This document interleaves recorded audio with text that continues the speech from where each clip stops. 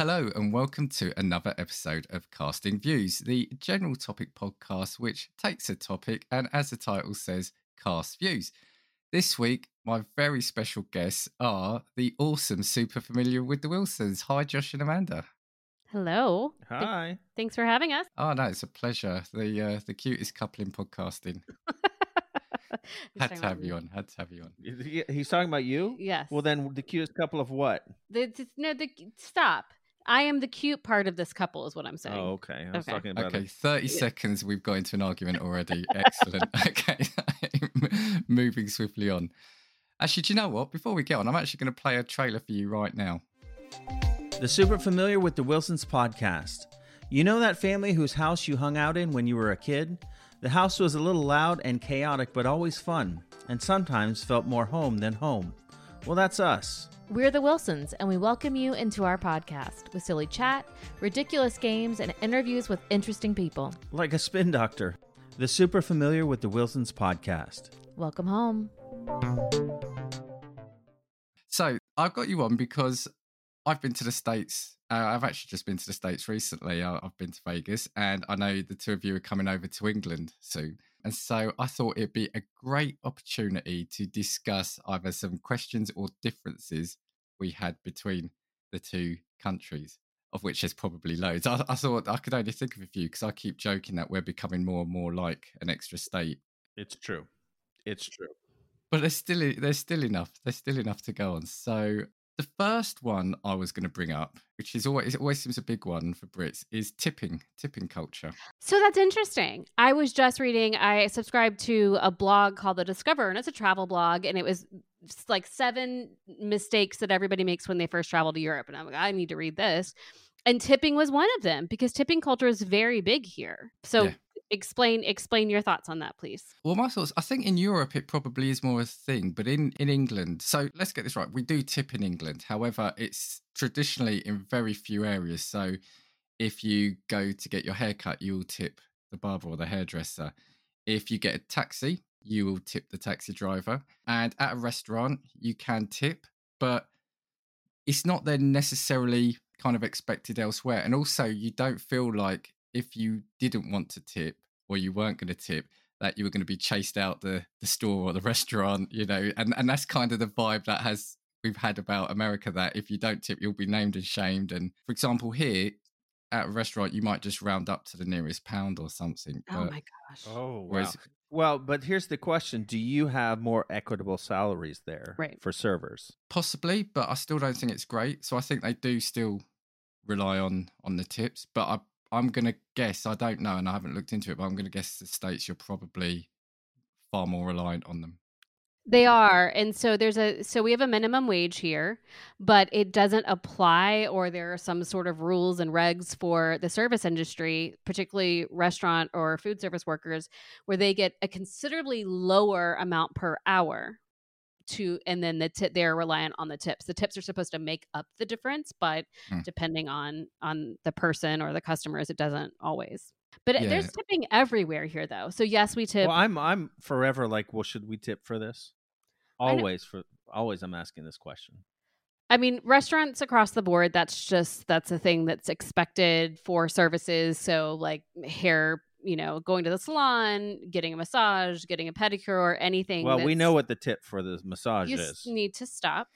And and it's amazing to me because even counter service, when you go up to the counter, you order, you take your food away, there's a place for the tip.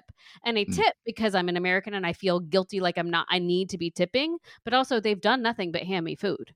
I'm cleaning up after myself. I am taking my food to the table. But do you tip in hotels? Like if you have a luggage person take your luggage up? Again, I think it's less of a thing here in the majority of the hotels. I think the plusher hotels, there'll be someone available, but I think here it's not again as popular a thing as it is in the States. It's not like the Hampton Inn or something where they're taking your luggage up. Yeah, because that's the other thing I was going to say is literally it's everywhere. So the minute you kind of enter the hotel in America, you've got the bellboys who want to take your luggage. When you go out of the hotel, so again, I'm basing this on Vegas at the moment because that's where I've just been, so it's fresh. So you're standing in the line where the taxi's going to stop, but there's someone who'll haggle it and they want a tip. Mhm. if you want to store your luggage when you're leaving out, they're just taking it from where I'm standing to 5 feet away and they'll want a tip. And the funny thing is, I get into that mode when I'm over there because I think that's what's expected. But over here, you wouldn't tip all those people necessarily, and it just feels like it's more and more. And your point about the fast food shops or the counter service, we are starting to see that here. But I kind of want to have the service and the food before you're expecting me to Right. hand up to like 20%. Well, it's interesting because the urban myth or the urban legend is that the word tips comes from to ensure proper service. Have you heard this? No, Yeah. I didn't know So that. I always now again I don't think it's true. it might be an urban myth, but I thought that the idea for that has always been on the front of the service so that you ensure that you'll get taken care of. Like, you want to get into a club or whatever, you slip someone a tip and they'll get you a better seat or whatever. So, You say this like somebody who goes to clubs. okay, well, I've been to a club or two in my life. Okay. Literally a club or two. Right. So I thought that initially that's what tips were created for. I don't know. Part of my whatever around tipping is I grew up in a very conservative Christian family environment, and I had friends who worked in food service who hated serving on a Sunday because Christians in the States are very notoriously bad tippers. And I don't get why or how that became a thing. And so that's sort of like what's tied up in that to me is that, I don't know. I don't even know how to express that. Do you have feelings around that? All I want to make sure to know is how many listeners do you have in the United States, Dan? Because last thing we need is for the Christians to be upset at us. They will issue orders and they have their Christian soldiers come and get us. We cannot have the Christians mad at us. All right. I'm not trying to say that they are bad people. I'm trying to say that they are historically bad tippers. Yes. So hold on. So 30 seconds in, we had our argument. 7 minutes in, I'm cancelled. So yeah, That's right. You're welcome. Mm-hmm. Like I said, don't want to give the impression that we don't tip over here. And Josh, what you said is quite true. So I remember my dad years ago, we went on a family holiday to a place in Italy. We stayed at this hotel for a week. And I remember at the start, like one of the head waiters, my dad spoke to him, gave him a tip at the start of the week.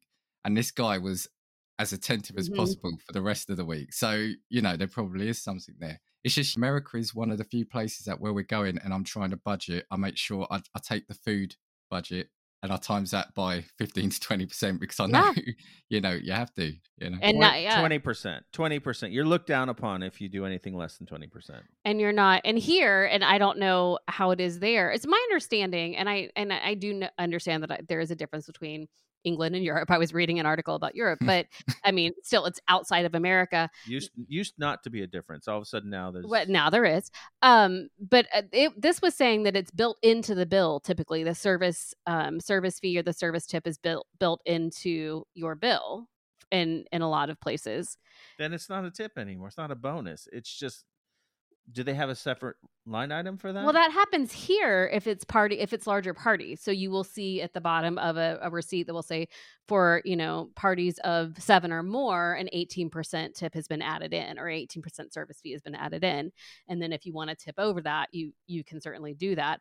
But here they will also do the math for you. So I don't know if it's like that here, but it's like 15%, 18%, 20%, and the math is done for you. And I've seen that over the year progress, and that's brilliant. Yeah.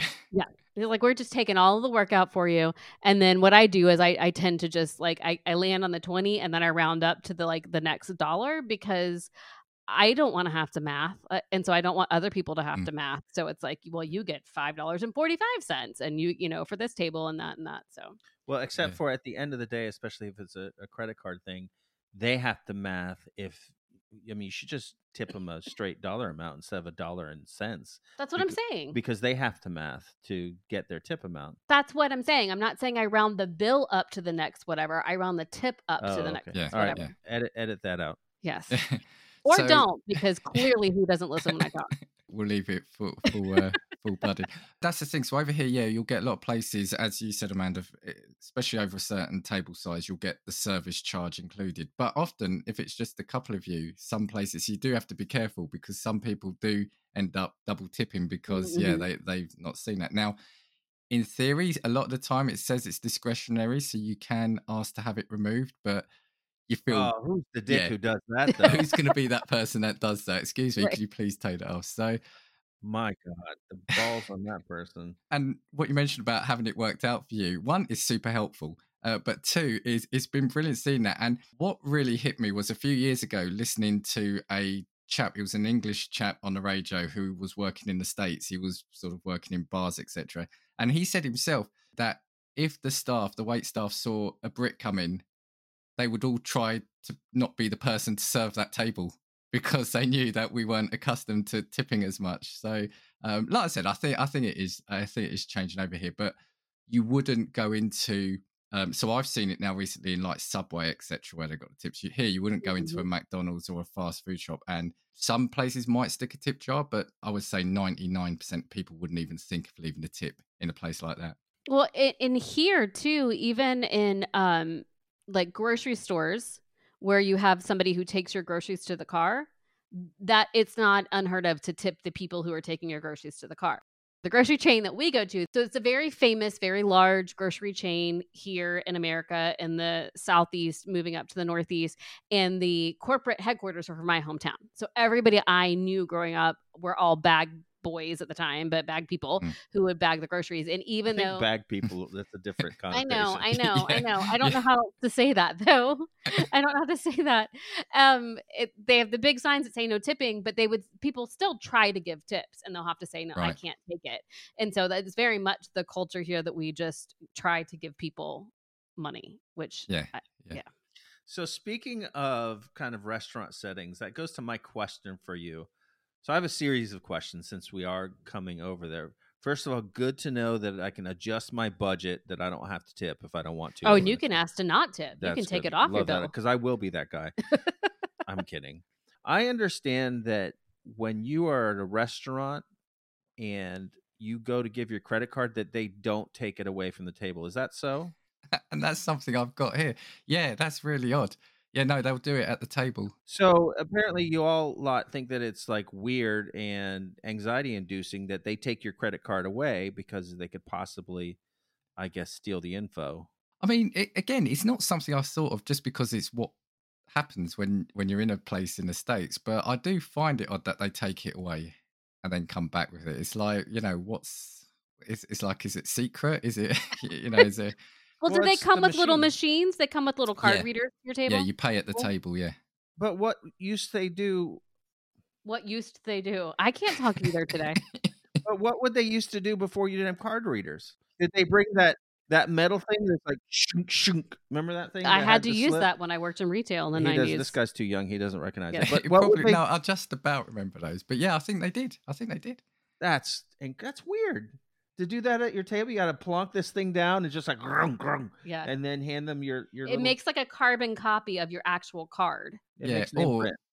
or the other option is, most restaurants, they've got like a till point where you can go and you can pay and you do it there and then. Oh, you go do it yourself. Kind of Okay. like Denny's. Right. Yeah. Or we have restaurants here that only take cash, but then they have an ATM that charges you like a whole lot of extra money for a service fee because you're there and you're stuck and you have to pay cash. My question for you is, so it's not strange to you in the States because you've come to understand this is how the States do it. But if you were in England and they took your card and went away, you would have great questions? I'm at the point now where I've been to enough places on vacation where they do it to think, well, that's just what they do. But it would be not normal, or it would be not the norm, sorry, if they did that. No. Absolutely, yeah. And to answer your question, yeah, they'll come with an individual card reader. And even on that, then you can then do the tip on that. So once you do it, it'll say, do you want to do a tip, yes or no? And then you enter the tip amount. But often don't like doing on that. I prefer to leave the cash value because I just want to make sure you haven't got my fat fingers do the wrong amount on there. on the Right. buttons. Yeah, Well, and what they do here too, so I have started to see more. The Swamp restaurant here now brings it to your table. We have started to see more and more people bringing the card readers to the table, but especially with like the tap cards and the, people paying with their phones and stuff. But there, it is weird that they take it away, they bring it to you, and then it has the place for the tip, and then they go back and they key it in themselves. And so yeah, you're always questioning. And then when you look at it on your bank statement, the tip's not included when it first goes through. So right, I never go back right. and check, but they could just be making up the things for you should they How about we're choose to. just more trusting over here? Hell, we shouldn't be. We shouldn't be. I think yeah, I think it also extends the paying part of the meal as well, because you have to get their attention. They then take the card away. They then come back. You then got to fill it out. And as you said, Amanda, the tip bit, and then I'll make sure I write, and then I'm putting 2 lines to make sure that you can't add in another Oh, that's zero. smart. You know? And then they've got to come, and then they've got to take it away, and then they've got to come back, and it just feels like, just bring the card machine. I'll tap and go. It's too many steps. Yep. No, they're trying to trick you here. Yeah, but it's funny though, because I'm thinking of all the restaurants that have a cash point or a place for you to pay, a register for you to pay as you leave, as opposed to doing it at the table. They're all like cheaper, like the family steakhouse restaurant or the Chuck E. Cheese or whatever. To me, that would seem less classy, less of a classy place. Well, I think that I've offended the Christians. Now you've offended the Brits. This is good. We're doing great things. I for don't know. Dan It's here. because that's the only place I'm used to doing that is like at the old local Ponderosa Steakhouse or No one whatever. knows what that is. Well, I was going to say maybe fine dining here is the same, but you'll have to ask someone who goes fine dining over here. So- Oh, get out of here! You're always going to like plays and all this and that. So you're Mr. Finery. Look at you. I'm surprised that you're not here on the video with your ascot on. Oh no, that's only for evening recordings. All right, so good to know for us. Tipping optional. They won't take our card away. If somebody takes our card away when we're in England, then we worry. Well, hold They will on. I not. want to make sure I'm not doing the wait staff of England a disservice. It's expected, but yeah, you won't be chased out, and you won't feel a terrible sense of guilt. Although maybe yourselves being American, you will. might feel, yeah. Oh, they'll post it on social media around We'll here. we'll still. Oh, they Yeah. will. The Yelp reviews and the TripAdvisor reviews they will. Yep. What about car services? So you said taxis, but what about, do you have Uber or Lyft or these third-party do. car services? We do. I tend not to use it. I've not used them, I'll be honest with you. But yeah, you would. Again, that's the sort of service now you would expect to tip, because it's weird. I think it's a mentality thing. So like the hairdresser is taking time and providing a service uniquely to you, and the taxi driver is doing something that's saving you the effort of getting in your car and driving. I think sometimes going for a meal just feels like, well, I'm paying for the meal. This is what you're doing. You're serving it for hundreds of people. I think maybe traditionally it's for those specifically unique things where it's saving you the effort of doing something. Now I know cooking, you'd argue it's that, yeah, the taxi drivers and Uber is saving you, or giving you the ability to go get drunk on a night out, and they're doing you the Fair enough. favor of taking you back home. Getting you home safely. All right, fair enough. Yeah, They can get a yeah. tip. Yeah. All right, but we're sticking to restaurants now. I have another question. Is it true that there's a lot less pressure or expectation for you in any sort of restaurant setting, especially casual dining? Well, it would be casual dining, to bus your own table. Oh, so to clean your own table? Yeah, I think so. Absolutely. Well, Yeah. clearly, because you don't know what the word for clearing your own table is, bussing your own table. Well, That's yeah, what no, we're we calling it. don't say bussing, but yeah, and again, do you know what? This is so weird in that I did spot that. So first night at our hotel, we they've got like this communal food hall, and it was just amazing seeing everyone clear their table. And I'm the kind of person, I try to be a polite person, so I would have anyway, but I just found it strange that everyone around me was doing it, because again, back here they leave it there, and they obviously, these places also do hire people to clean the tables, but it's like, you've got it on a tray, you got it in a bag, just on the way out. There are plenty of bins on the way out. Just chuck it as you go. I can be in almost any dining situation and feel bad if I leave a mess. Like even if we've got the 6-year-old, which is another huge like stressor when we go eat, because of course he's a hurricane. But even if we're at fine dining, I feel the pressure to stack the plates or to gather all of the paper waste and put it in one place, get all the silverware. Like I feel the pressure to do something, not just leave a big fat mess. And casual dining, absolutely, I will bus. Even if there are places, because there are places where they don't expect you to bus, but I still feel that pressure to do it. And it really stresses you out because we've been in those places where there are some that they come and they clean because there's clearly not bins that you could throw the stuff away in. It's part of their service, and we've tipped at the counter or whatever. It really stresses him out to leave the things on the table. I mean, I don't That's feel what I was going to good about say. it, but Yeah, is it because you're a good egg and you want to do that, or is No. it that's what people do? it's socialized, right? Okay. It's that he grew. Okay. We grew up. This is what we did. Yeah. So like whenever we have a choice, am I a good egg or am I like bowing to peer pressure? It's always going to be peer pressure. Let's just make that clear. Okay. Yeah, and like I said again, I think it's definitely changing over time over here too. You could go to what you would say like a food court or whatever, and you would see tables with empty like burger packs or KFC boxes, etc.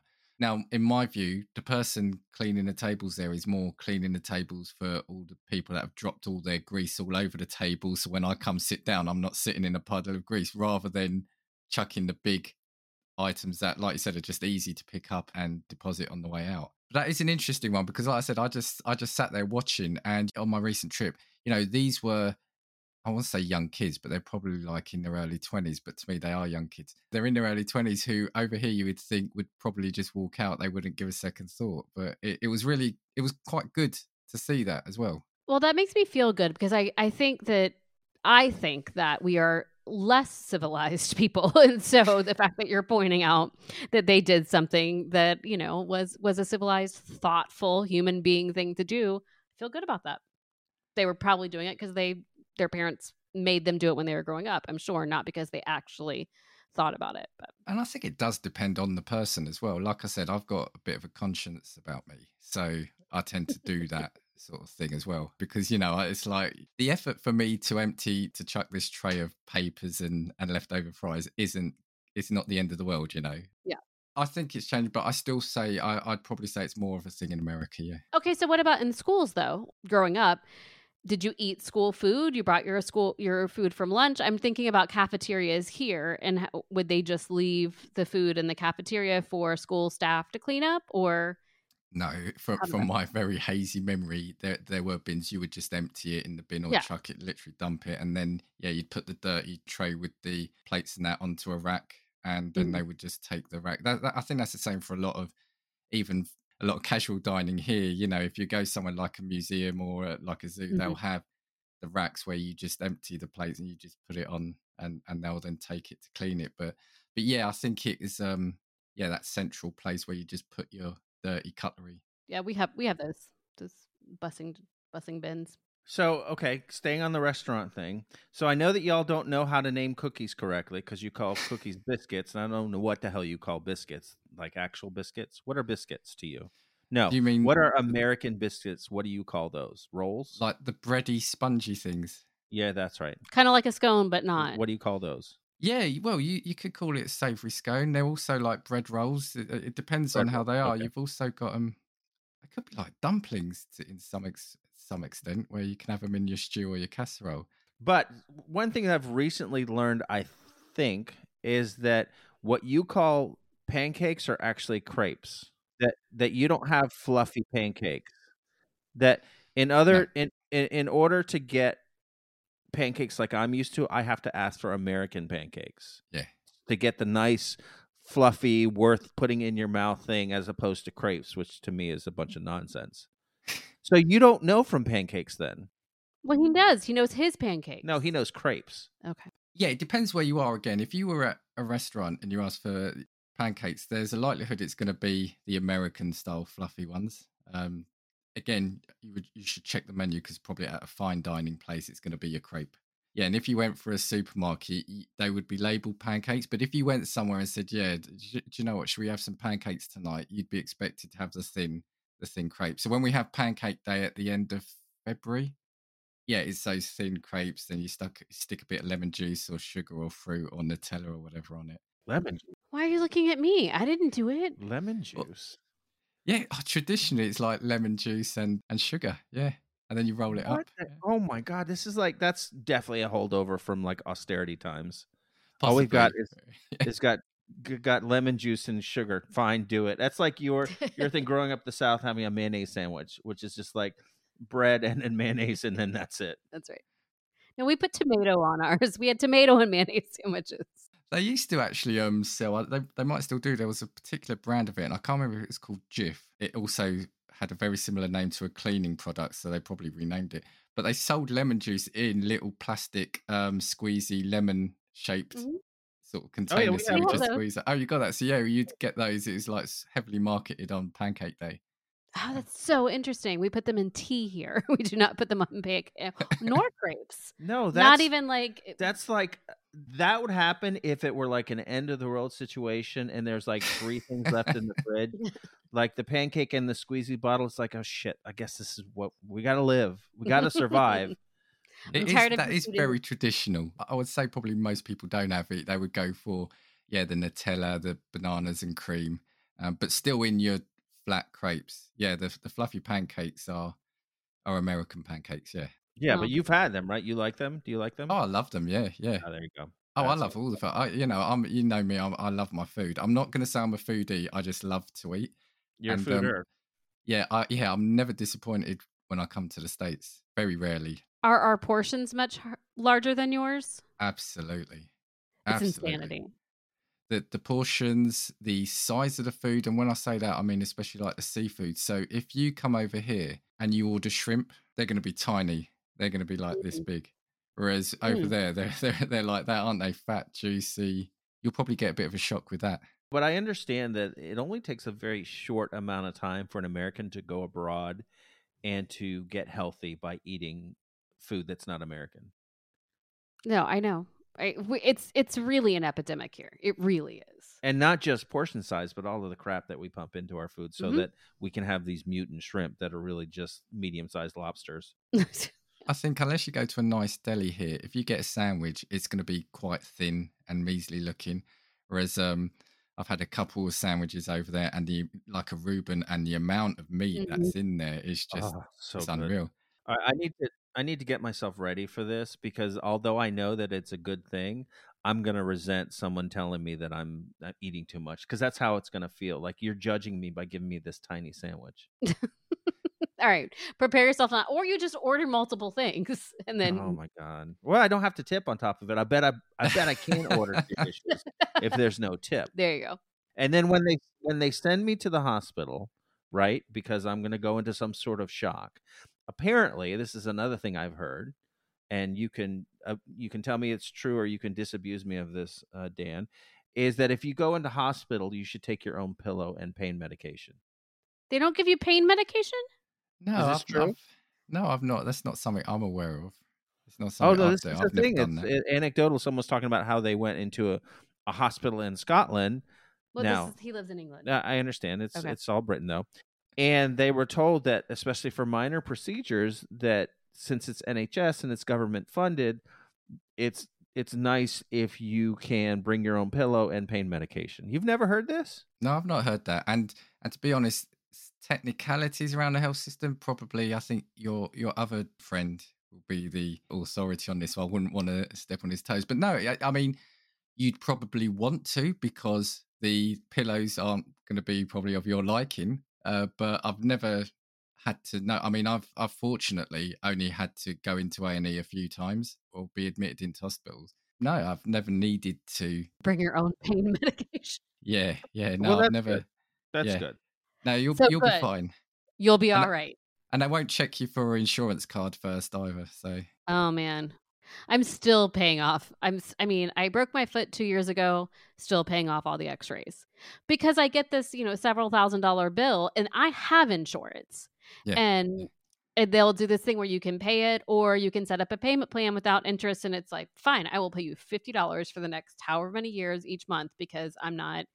And then and then I just got through paying off the 6-year-old's NICU bill. So when he was born, he was in NICU, Wow. which is the neonatal intensive care unit, Yeah. for 4 days. I just got through paying it off on his 5th birthday. and that's with health insurance. And this was one of the questions I had. Now, I know you could probably do a whole episode on this. We often hear kind of like the horror stories about in America, unless you've got insurance, you are going to be left in the street. They won't look after you. And yeah, the story, but you've just backed it up about having to pay thousands of dollars for kind of anything from a minor procedure to life saving. Mm-hmm. It's not the best over here at the moment, but I'll back that up by saying the health system here is in need of help. It's really creaking under pressure from both, I think, numbers of people and also a lack of underfunding. But, at least you can sort of just turn up at an A&E and there won't be a bill presented to you at the end. So over there, so you have to have insurance, and do a lot of companies provide that, and does it cover you for everything? Because I've heard bizarre stories like pregnancy is treated like a pre-existing condition or something else. Can be. If you switch jobs and you are pregnant, the insurance company, depending on who provides the private insurance, can consider it a pre-existing condition and not cover it. Also, if you had a chronic illness and you switched insurance companies, they could consider that a pre-existing condition and not cover it. Now there is what we call Obamacare here that was put into place when President Obama was in office. It's a universal health care. We have things called Medicare and Medicaid, and that's for aging people or people who are on disability, younger kids, can't work, something like that, which is Medicaid. Medicare is for the older population. But there is now universal health care.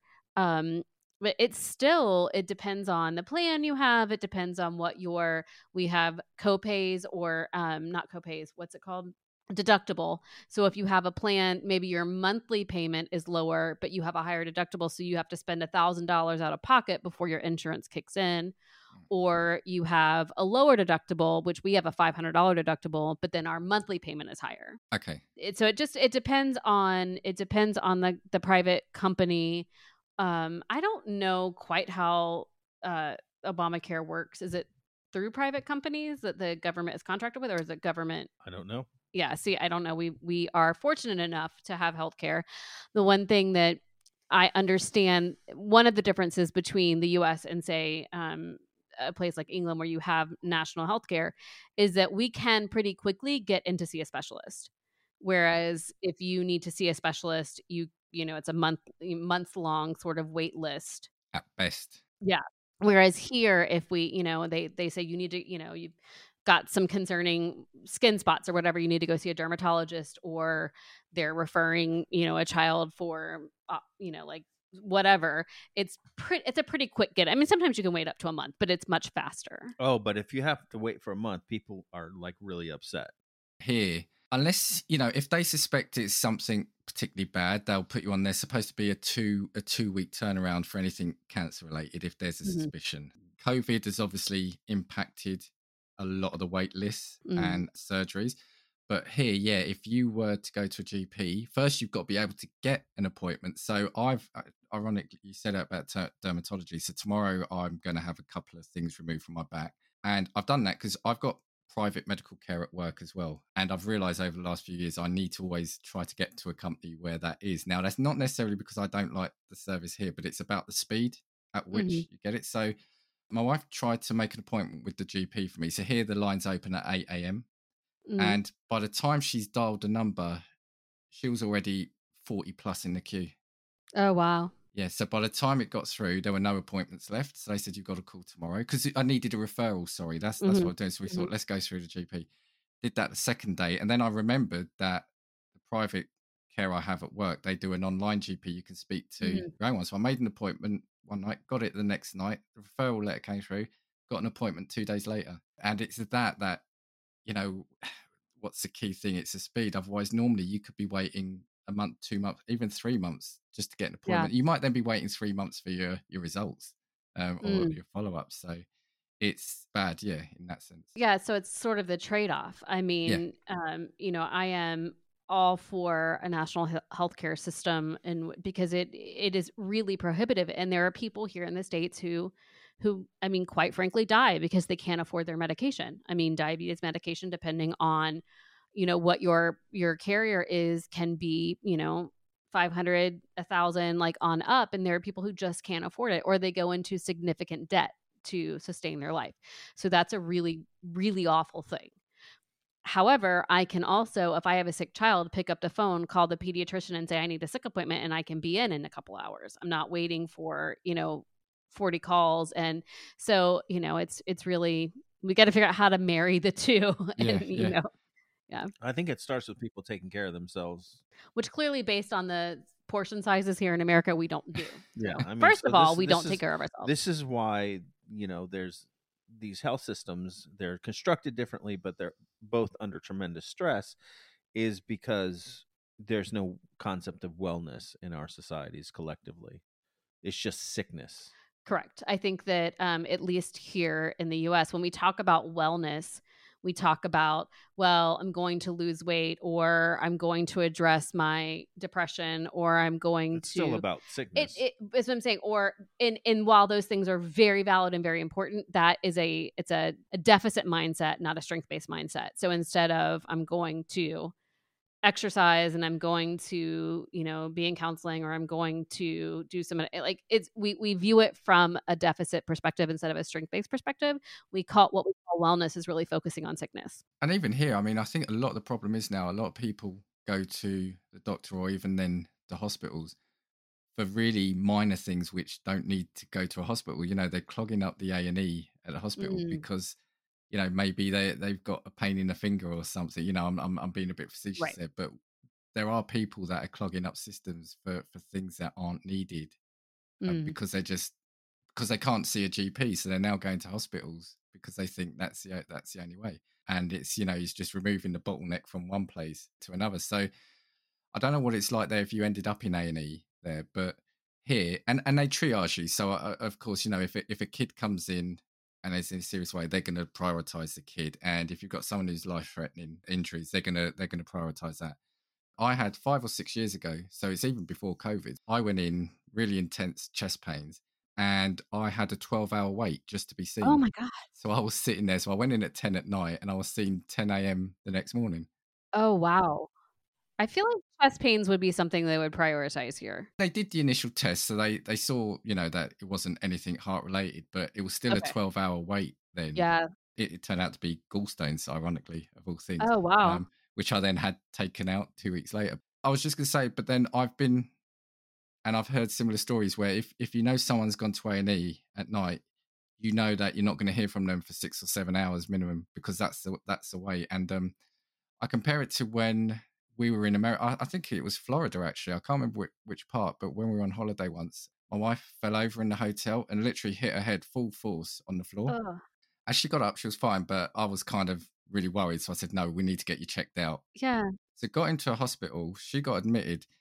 And it was taking me ages because I was having to ring up the insurance company to get all the authority. But ultimately, by the time I'd done that, 3 hours later, she'd been in, admitted, checks, results, and discharged literally within 2 or 3 hours. And it was brilliant. You couldn't fault it. Yeah. I mean, I do think post-COVID, or even we still have COVID, right? So things are different here now. The wait times and the amount of care is different than it would have been 4 or 5 years ago.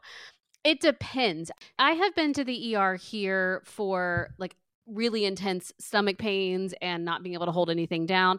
So and I've been seen, but I've also been on a gurney out in the hallway because there were no rooms. It can take 8-9 hours. It can, and it depends on what you are presenting with symptom wise. But we just had a recent really kind of scary experience where our 16-year-old is very, very allergic to tree nuts and sesame. And we're really good. We didn't have an EpiPen in the house because we've known about her allergies since she was 5. She manages her food very well. We have Benadryl. She doesn't have what I would have considered an anaphylactic reaction where your airways start to shut down.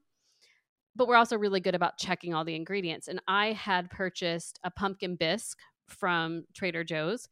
Didn't even check the ingredients because there's no reason I thought that something would have been in it. She took one bite of it and looked at me and said, "Are there nuts in this?" And I checked the ingredients, and the second ingredient was tahini, which is sesame. Right. She immediately started swelling up. We got her some Benadryl, then she threw up, and then she was just really, really, really sick. And so I called, we have a pediatric after hours, and I called them and they said, no, you need to go to the ER. And we have freestanding ERs too. So we have hospital ERs or A&Es, but then we also have freestanding ones that are affiliated with the hospitals or just satellite offices or satellite little mini hospitals. So we walked in, we live a mile from it. I walked in with her.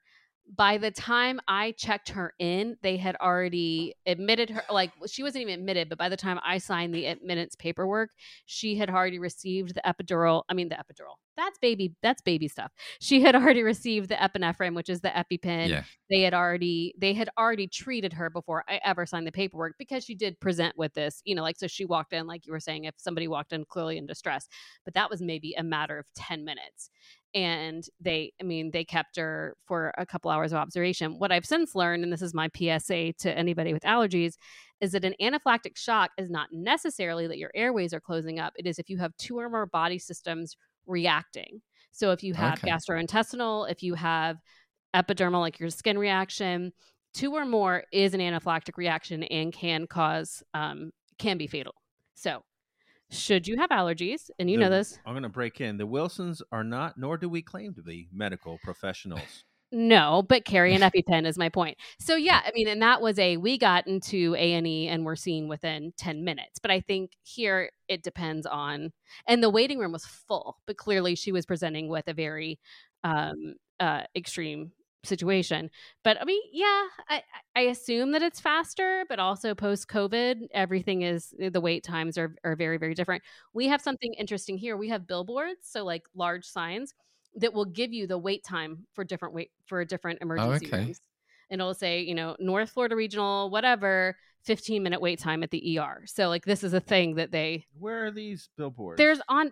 I have not seen them post-COVID, like since the pandemic. But before that, was one on Newberry, one on Archer. Like, are they posted in places where people are likely to get hurt? I don't know, but they would anyway. So that's all I got for you for A&E in the state. Just one more thing on health before we go to another subject, because the thing I've always found strange about American TV as well are the medication adverts. Oh my God. TV. Me too. All the side effects. And really bad side effects too. Yeah. Like really so just bad. to put it into context here, all you have advertised on TV really is general over-the-counter things like cough syrup or cold remedies. So you don't get anything like that. But yeah, the ones where they list all the effects and, some that say potentially could kill you. It's just amazing hearing those all reeled off. To me, it's the slow motion video of the ecstatically happy families in all of these commercials. There's a little bit of cognitive dissonance there. Everyone looks just so wonderful and so happy in those commercials, but really slow. Whilst the voiceover is saying could cause blah, blah, blah, blah, blah. My favorite is rectal bleeding. I don't need to have that. So, there are, and now understanding that they have to list everything that has ever been reported happening when somebody was on this medication. So not necessarily are you going to have this, but they still have to list it. But it's enough to make you say, I don't want to take whatever that is. My psoriasis or eczema or whatever. I'm going to live with the itchy skin. Like it's really intense. So here you'd have it on a leaflet inside the medication, but you wouldn't hear it read out on an advert. See, it's a very weird thing. And again, it just goes to show you how in bed our medical system is with Big Pharma, because what they're wanting you to do is you get in to see with the doctor and they want you to say, oh, I've got this. I remember the name of this medication or this commercial, so please, I would like this. Which, by the way, I have never done. Never have I gone in there and asked for a certain brand name of medication. I'm just like, my ass itches, please fix it. That's all I care about. Well, and also we're a very litigious society, and so people will sue over everything. So I think a lot of that is like, we are telling you right now, we're putting this in your face that this could cause. Can't blame us. We told you all about it. That's right. Yeah. Okay, I'm just keeping an eye on the time. So, have you got another subject you want to talk about before we look at wrapping up? I reeled off all of mine. Well, okay. Mine is, and this is maybe not, it's not lighthearted, but mine is the prevalence of weapons in America versus. Okay. I don't know if you want to go there, but we can talk. I have no answers to that though. We don't have answers, but that's just how different it is. So Another difference, and I'm curious if you saw this when you were in Vegas, because I don't know what Vegas's carry laws are, but that we have here in Florida, we have something called concealed carry. People can just carry their guns and not have to declare that they have them. We also have. See, I work at a university, and at the university, there is a university policy: you can't bring weapons onto the campus. However, we've expanded. So now I work in an off-site office, and part of the concern is that now people could just be in the office with weapons. And I mean, they could have been before, but there's at least a policy in place here. They're legally allowed to just have it in the office. So that's current, it's constantly a thing that you're worrying about. We have just happened last week. Mass school shootings is an epidemic in the US. As a former teacher, you're constantly looking at, where am I going to put 18 kids to lock them down? We're constantly having lockdown drills. Our 5-year-old does it. Our 16-year-old does it. Every day we drop people off at school and think, is this the last time I'm going to see you? Because we are in a society where this is a thing that happens. Driving down the interstate, talking about billboards and advertisements, we have things here in Florida called Machine Gun USA, fun for the whole family. And you can just go rent machine guns, and like you would go to a driving range and play golf, you can just go. So, I mean, it is an epidemic. It is a much bigger conversation than this, but I'm curious. My understanding is that you do not have machine gun places where you can just go shoot them in England. No. So, and I'll be honest. So when we were in Vegas, we did go to a gun range because it's just something for us that is so unusual. So here in the 90s, we had a school shooting at a junior school, like young kids. And after that, all private guns were banned. So you used to be able to be a member of a gun club and you could have a gun at home. So that was it. It was that shooting stopped everything. And, and I don't mean that to sound like negative, but I mean in terms of gun ownership. Right. And so, no, you don't have things like gun ranges. You don't have, or at least not that you could just rock up to with a group of friends and say, yeah, we want to hire that flamethrower and that grenade launcher.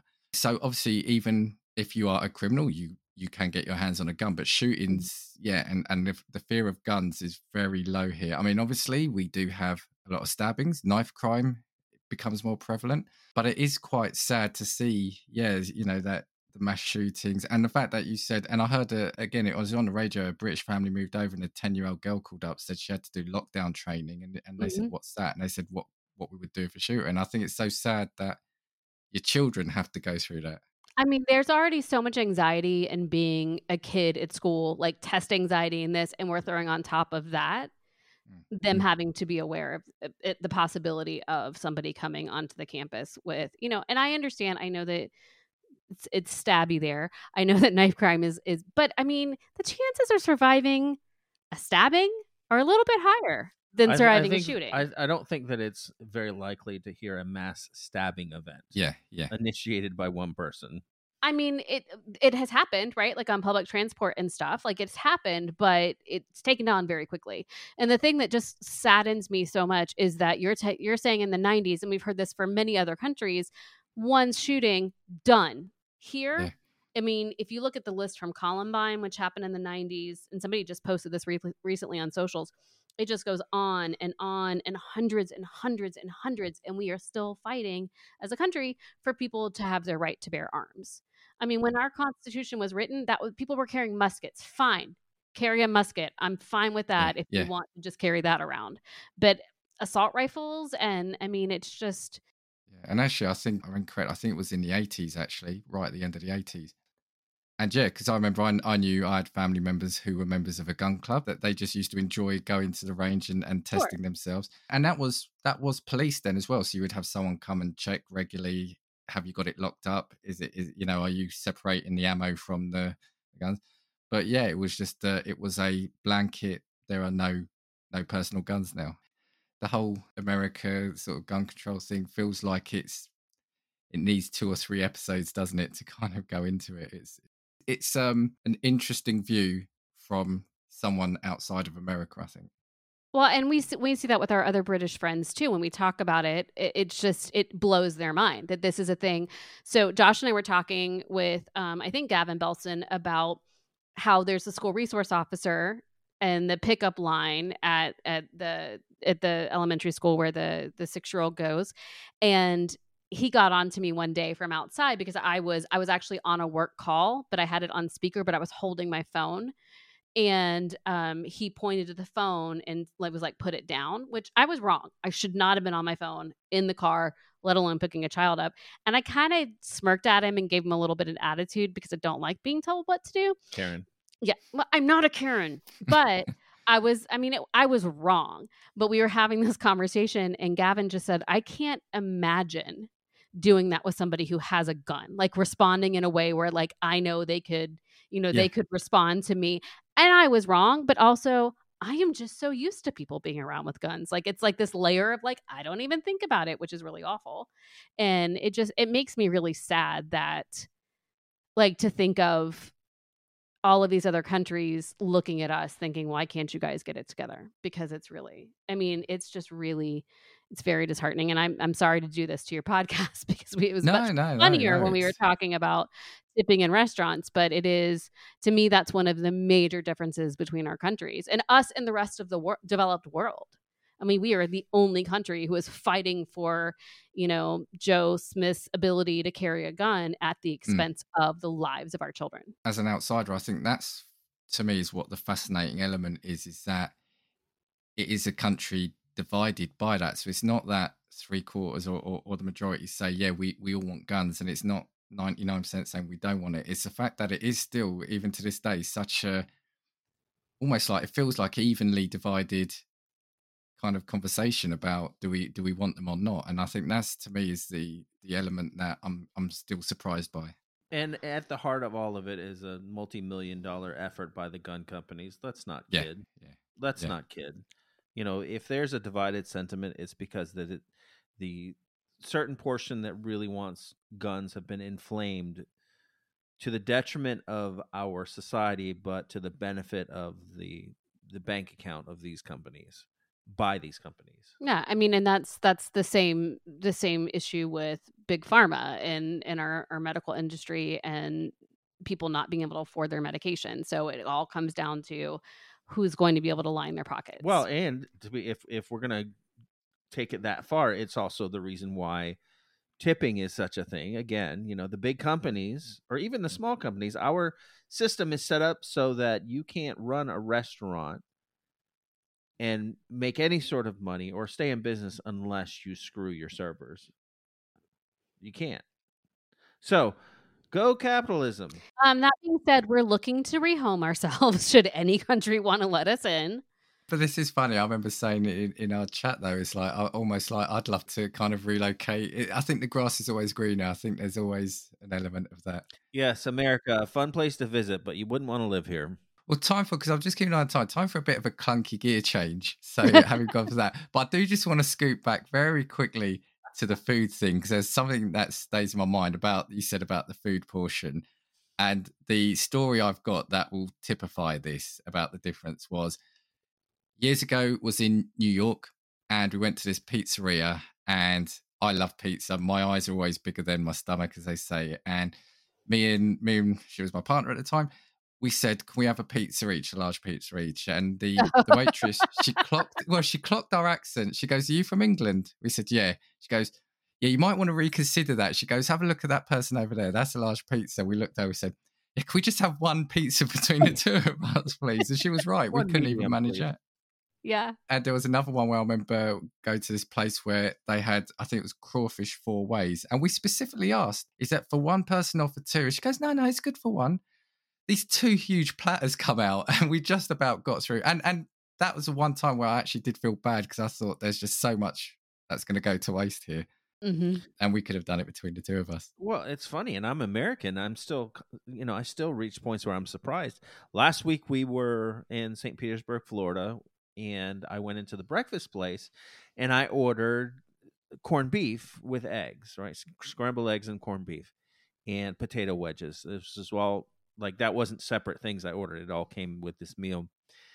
And I was picturing like one scrambled egg, a little pile of corned beef, and a couple of potato wedges. So I said, can I have a side of bacon? My God, the plate that they brought out to me looked like a trash can lid full of food, and then another plate with my bacon on it. And I just now Did you eat it all? I ate it all, Right. See, there's that though. Yeah. because Papa doesn't want to waste anything. Rude not to. Damn. Well, you See, did. and I think that's why I love it, is because we don't have that over here. So the we come over there is just like heaven. Right, which is lovely to visit, but Yeah. not healthy for Yes. your cholesterol nor your like Well, you body. can come over here to get healthy then. You That's come right. over here to As get they, teach us- as they taught us in church, heaven, a nice place to visit, but you wouldn't want to live That's there. right. You were not listening correctly. Before we wrap up, there is literally just one thing I want to throw at you, because I've got a huge list that we didn't go through, so we could probably come back again, and you are definitely going to come back again. But the idea of over here in Britain having washing machine in the kitchen. Oh, what Yeah, kind of why do you guys nonsense is do that? Listeners, if you could see the faces, that's the reaction I was expecting. Do you know what? I don't know. I think it's just always been like our appliances have been in the kitchen, because that was the only room in the house where you would potentially have those. I think, I don't know. We don't often have like the big land house, houses that are built on a lot of land. So not everyone has a utility room. So I'm guessing the kitchen just felt like it was the place, because that's where all the plumbing comes in for, I guess, the kitchen sink, etc., the dishwasher. Now, I will say this, that I scoff at it because it's a new idea for me. However, if I'm likely to get any shit on my shirt, it's going to be me slopping food in my mouth, in the kitchen. Like I always wear an undershirt. So first thing I do when I get home is I take off my dress shirt and I put it in the wash. And then I walk around in this white T-shirt, and I always look down. Oh, there's some barbecue sauce. Oh, there's some olive oil. So maybe this is an idea whose time has come. Well, can I explain to the listeners that the washing machine is literally in our kitchen? We just have a door. So, I mean, but we have the door. So, I mean, it's Yeah, really, yeah. it's cabinet, dryer, washer, but we just have the pocket door that slides back and forth. So it's not far. So I think you're doing okay. You're basically in the kitchen. I think this is the case in larger cities too. Like in New York, I don't think it's unheard of if you have a washer in the apartment, which a lot of people don't. There's just not the space. But if you do, it's not unheard of for it to be in the kitchen. Never It's heard just- that. Never seen that. It's weird. As Floridians, we've always just dedicated extra space. So I was going to say, would it be a utility room or a basement thing? Is that what it would be? Oh, we don't have basements, No here. basements here, friend. Okay. I don't know. I've seen a few programs where they have cellars. Sorry, cellar? Oh, yes. No, in other parts of the country. But in Florida, we're at sea level. You dig down, you're flooded. Okay. Yeah. Okay, yeah, that's a good point. There's Good this point, fun well thing made. called the Florida Aquifer. Heard of it? Yes. So yeah, you dig down any considerable amount, you're going to get water. But yes, I Which, mean, by the clearly way, in other elevations, they So have basements. basically, an aquifer is an underground river, right? That Mhm. flows through porous rock. What if instead of like having the mess of a washer, you just dig down, you've got flowing water, you chuck your clothes down there, they get clean, you take them out, boom, done. No electricity, no fuss, no muss. We've got the water source right there. Solved.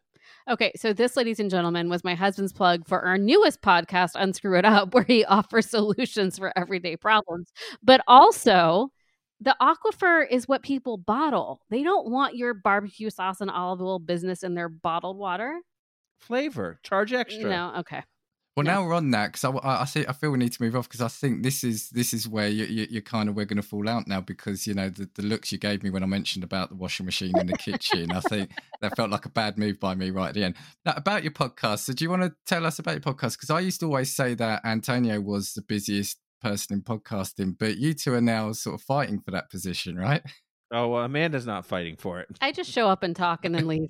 I don't do any of the production. So what's happening in the world of Wilson and their podcasts? We have, right now, we're running 3 podcasts. We have Super Familiar with the Wilsons, and that's just us talking nonsense and giving each other quizzes. So if you want to know what's happening in our lives, that's where you go. We have a new podcast called Unscrew It Up, where we give differently twisted solutions to life's little problems. And so the idea is that, like last week, we talked about, what did we talk about last week? Personal hygiene. Personal hygiene. And so we gave ideas for that. This week, we've just finished recording one on car travel, especially long distance car travel. Okay. So coming up with ways to make that more pleasant. So there's that. Unscrew It Up. And then third, there is a 2 to 5 minute encouragement / reflection / meditation pod that I do with all of my friends, and hopefully Dan will get you on there pretty soon, where you just take 2 minutes in your day, preferably at the beginning of your day, and we give you things to think about to hopefully set you in the right frame of mind to be positive all day. And that one is totally without sarcasm. It's totally earnest, and it's totally honest and sincere, which is very much a right turn for me. But I'm really enjoying doing it. And that's called? That's called Hey, Try This. Okay. And just on that last one, generally, I think it's so important because in a world now, and I was talking to somebody at work about this, and when I say noise, I don't literally necessarily mean decibels of noise, but in a world now that is just so noisy, so much, what's the word? Is it sensory? Overload, yeah. Cacophony. I think it's really valuable and really important to kind of just take that time for yourself and think about those things. So no, I'm a huge fan of all your podcasts. So just look for also, what was it? Super Familiar with the Wilsons, Unscrew It Up, and Hey, try this. So check those out.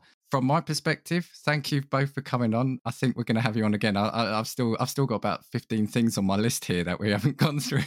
So I apologize. This is the third pod we're doing today, and the first two were ours that were recorded. So I feel like maybe I took over unintentionally. No. I think that's why I have guests on is to hear the guests, right? So yeah. So thank you again for coming on. From me, you can contact me at castingviewspod@gmail.com or at castingviews on Twitter. I've only got the one podcast, so it's easy to find me. So yeah, take care and speak to you next time. Bye. Bye. 1, 2, 3, 4. If I want your opinion, I will give it to you. Come on, take what we've got, 'cause you need it. Don't make us get a spark and force feed it. Come on.